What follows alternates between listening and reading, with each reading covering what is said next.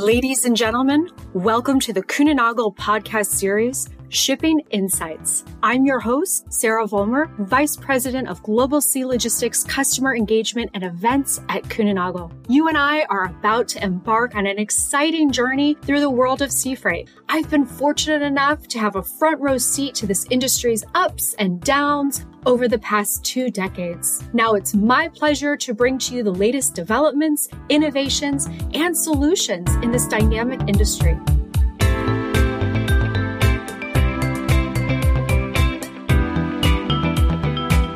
Whether you're a seasoned pro or just curious about logistics, get ready for enlightening conversations and expert insights in our latest episode. Let's dive into the fascinating world of sea freight together and welcome our latest guest. On today's episode, we're talking about Africa. Did you know Umbatu means together? Bet you didn't. Africa is an emerging market, and my very special guest here today with me is John Costigan, Senior Vice President of Sea Logistics for the Middle East and Africa. John, welcome. Thank you for having me. Absolutely. Thank you for coming on. I know this is a bit of a daunting task for many folks, so I hope I won't put you through too much pain today. So, as I mentioned, we're talking about Africa, right, as a whole. And the African continent is becoming increasingly important in the logistics world. And we think that our listeners want to hear more about this, right? I think we often become laser focused on Asia Pacific, China, Southeast Asia, Vietnam, etc. And we really haven't been talking a whole lot about some of these other regions. And there's a lot to know about Africa. I think there's a lot of opportunities that are out there. And I think we just want to get a little bit more information out there about what the market is, what it's like, and also a little bit about what Kuehne+Nagel is doing to drive these opportunities within the region. Sure. Well, I suppose it's a big question. What is it like? I think one of the most important things from my perspective as I came to the role 2 years ago was really how immense the continent is. And again, unfortunately, I had a perception that it was a country. So you have this mindset it's just one country, where in reality it's 54 countries. Yeah. And each country is super diverse. Yeah, super different to each other, a lot of different requirements. I think that really opened my eyes up to the opportunity that was there. Yeah, we weren't particularly ingrained so well on a local perspective in many of these countries. We had a huge range of expertise, really within the business, but we never really leveraged or brought that together. So from an opportunity perspective, I think outside of just the Kuehne+Nagel world, there's really a large volume that's there. There's a large piece of business that is, I wouldn't say untouched, but has really not got a firm structure that would have existed elsewhere in the world. Okay. I think the opportunity for us as Kuehne+Nagel is to help provide some of that structure, not physical assets, because I'm not an asset owner, but we can really bring our expertise, we can really bring our systems, our processes, our compliance management to the fore. Okay. I think the opportunity for us is really in that space. Okay. Interesting. So I think, but I detect an Irish accent. For sure. Right. So tell us a little bit, how did you get to, the region in the first place? Well, I spent most of my time in Europe. Obviously, I'm Irish by origin. Most of my time in Kuehne+Nagel has been in Ireland. And then after a while, I got the opportunity to move to Australia. So I transitioned to Australia for 4 years. And then the opportunity arose to come back somewhere in the middle. And obviously Middle East and Africa being an ideal opportunity was perfect for me. I think since I was a kid, I had this extreme interest in Africa. So the role was really a perfect fit for me. I was always intrigued about it. Unfortunately, from the Ethiopia famine days is when it was so prevalent and everybody became aware of it. And that's when I was really super interested in the continent and everything it has to offer. Okay. All right. Well, I figured our listeners, might be wondering about your accent and how that plays into things. So I wanted to make sure we cleared that up for them. So tell me a little bit more about, what makes the African market particularly special, in your opinion? I suppose it's special on many fronts. It's from a diverse perspective. Again, each country is very, very specific. There's large opportunity in terms of customers, in terms of volume. And it's growing rapidly. I think the most important points that we could see is when we start really drilling into the details of the continent as part of our plan, so we've seen that there's GDP growth GDP growth pre-pandemic was above 5% on average for many of the countries. Okay. Really, really outstripping many of the other regions. Right. The population growth and the demographic is also incredible. Yeah. So we see a population growth up until 2030, potentially up to 1.1, 1.4 billion people. By 2050, up to 2.1 billion people, depending on the estimates you look at. And irrespective of the number, it's just phenomenal, the growth. Half of that population will be below the age of 25. So we see huge growing population, we have strong GDP growth, and then it's also supported with a lot of interest from our customers. Our customers, particularly in our corporate account customers, are constantly challenging us of what can we offer for Africa, because they also see the opportunities. So I think it's not just it's a Kuehne+Nagel thing. I think the world is now starting to open up, see Africa as an opportunity and the next thing effectively. Of course, not now, but into the future. Right. Absolutely. So, my knowledge in my dealing with customers as well has really been about, mining as an example in Africa. And I think that's, probably what a lot of people are familiar with. But what are some of the other, you just mentioned, some of our key account customers and whatnot that are talking about Africa. What are some of the commodities or some of the products or industries as an example that are looking to, diverse into the African market? So we see, of course, Africa on export has traditionally been commoditized. So you see a lot of cocoa, you see a lot of timber movements from Africa.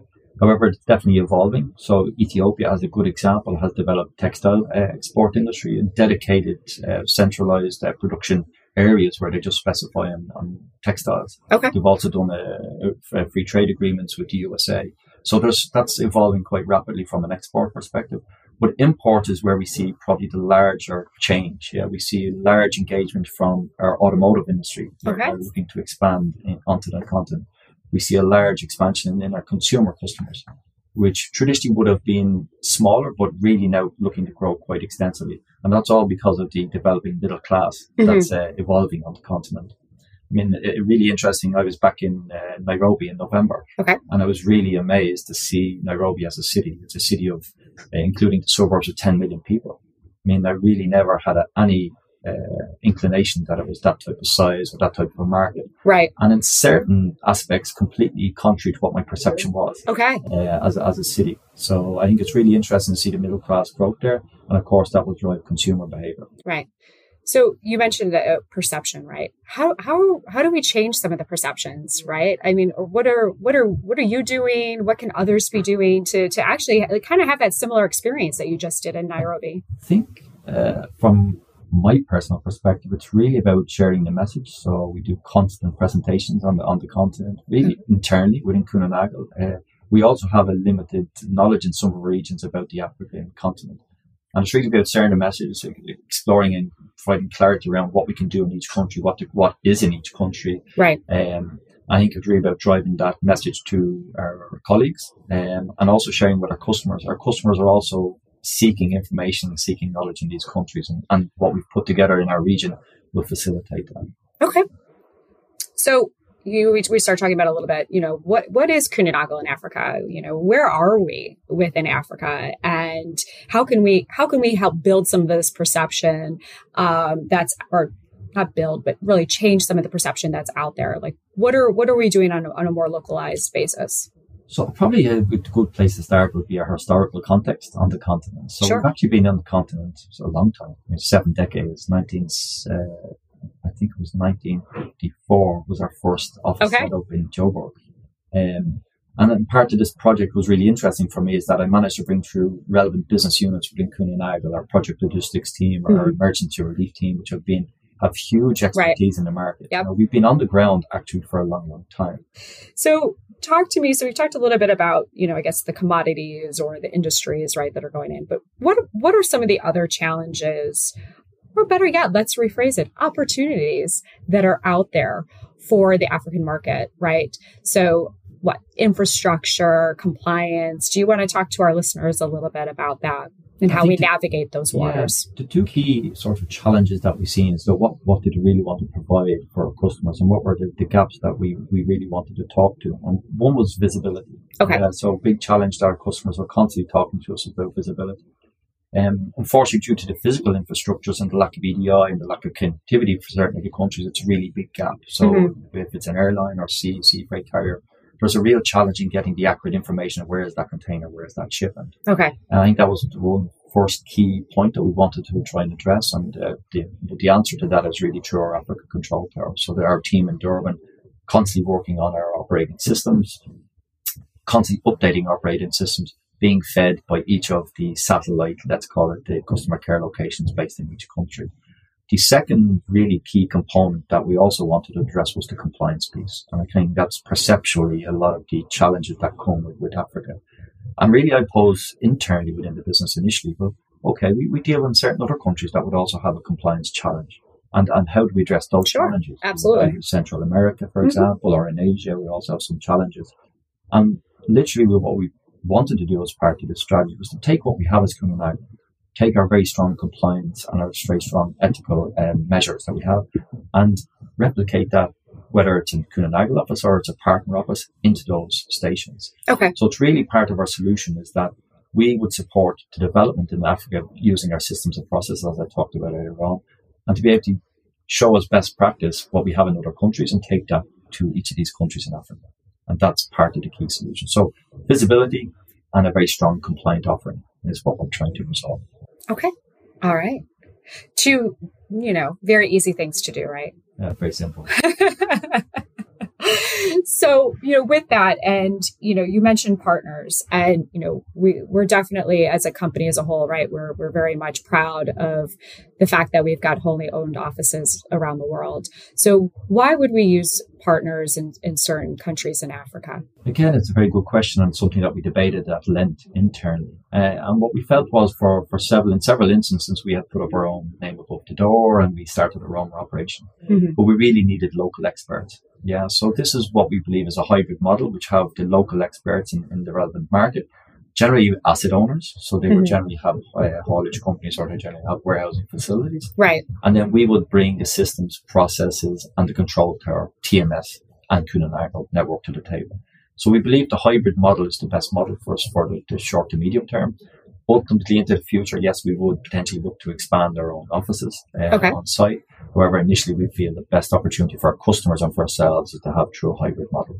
Okay, interesting. So I'm a listener. Of course, I listen to my own podcasts. How could I not?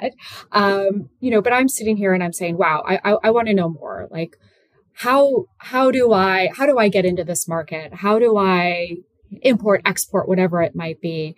What advice do you have for the world listening to this right now about navigating the African market?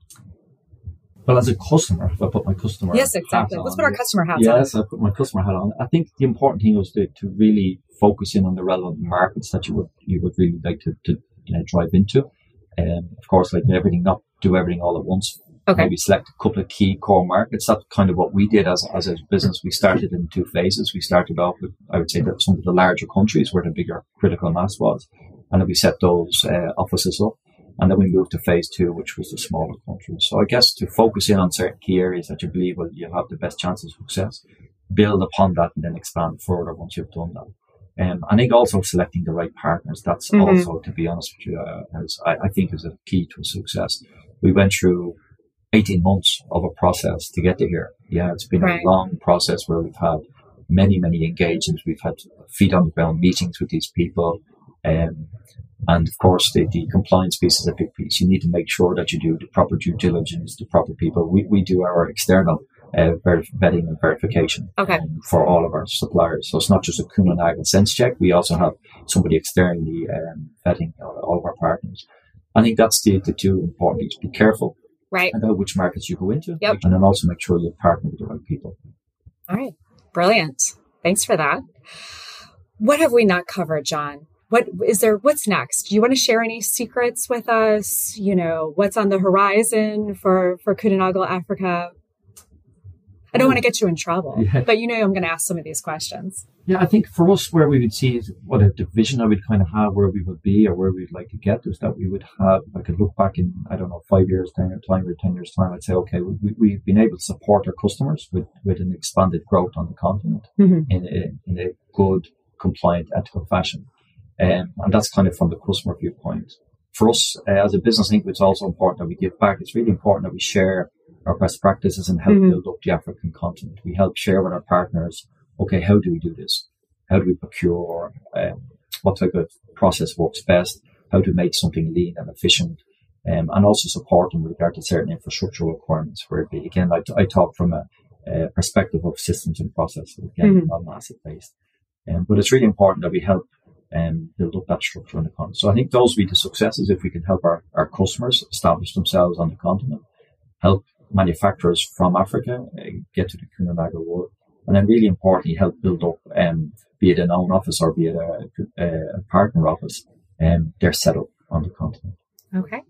Well, thank you for sharing some of your future here with us. We appreciate that.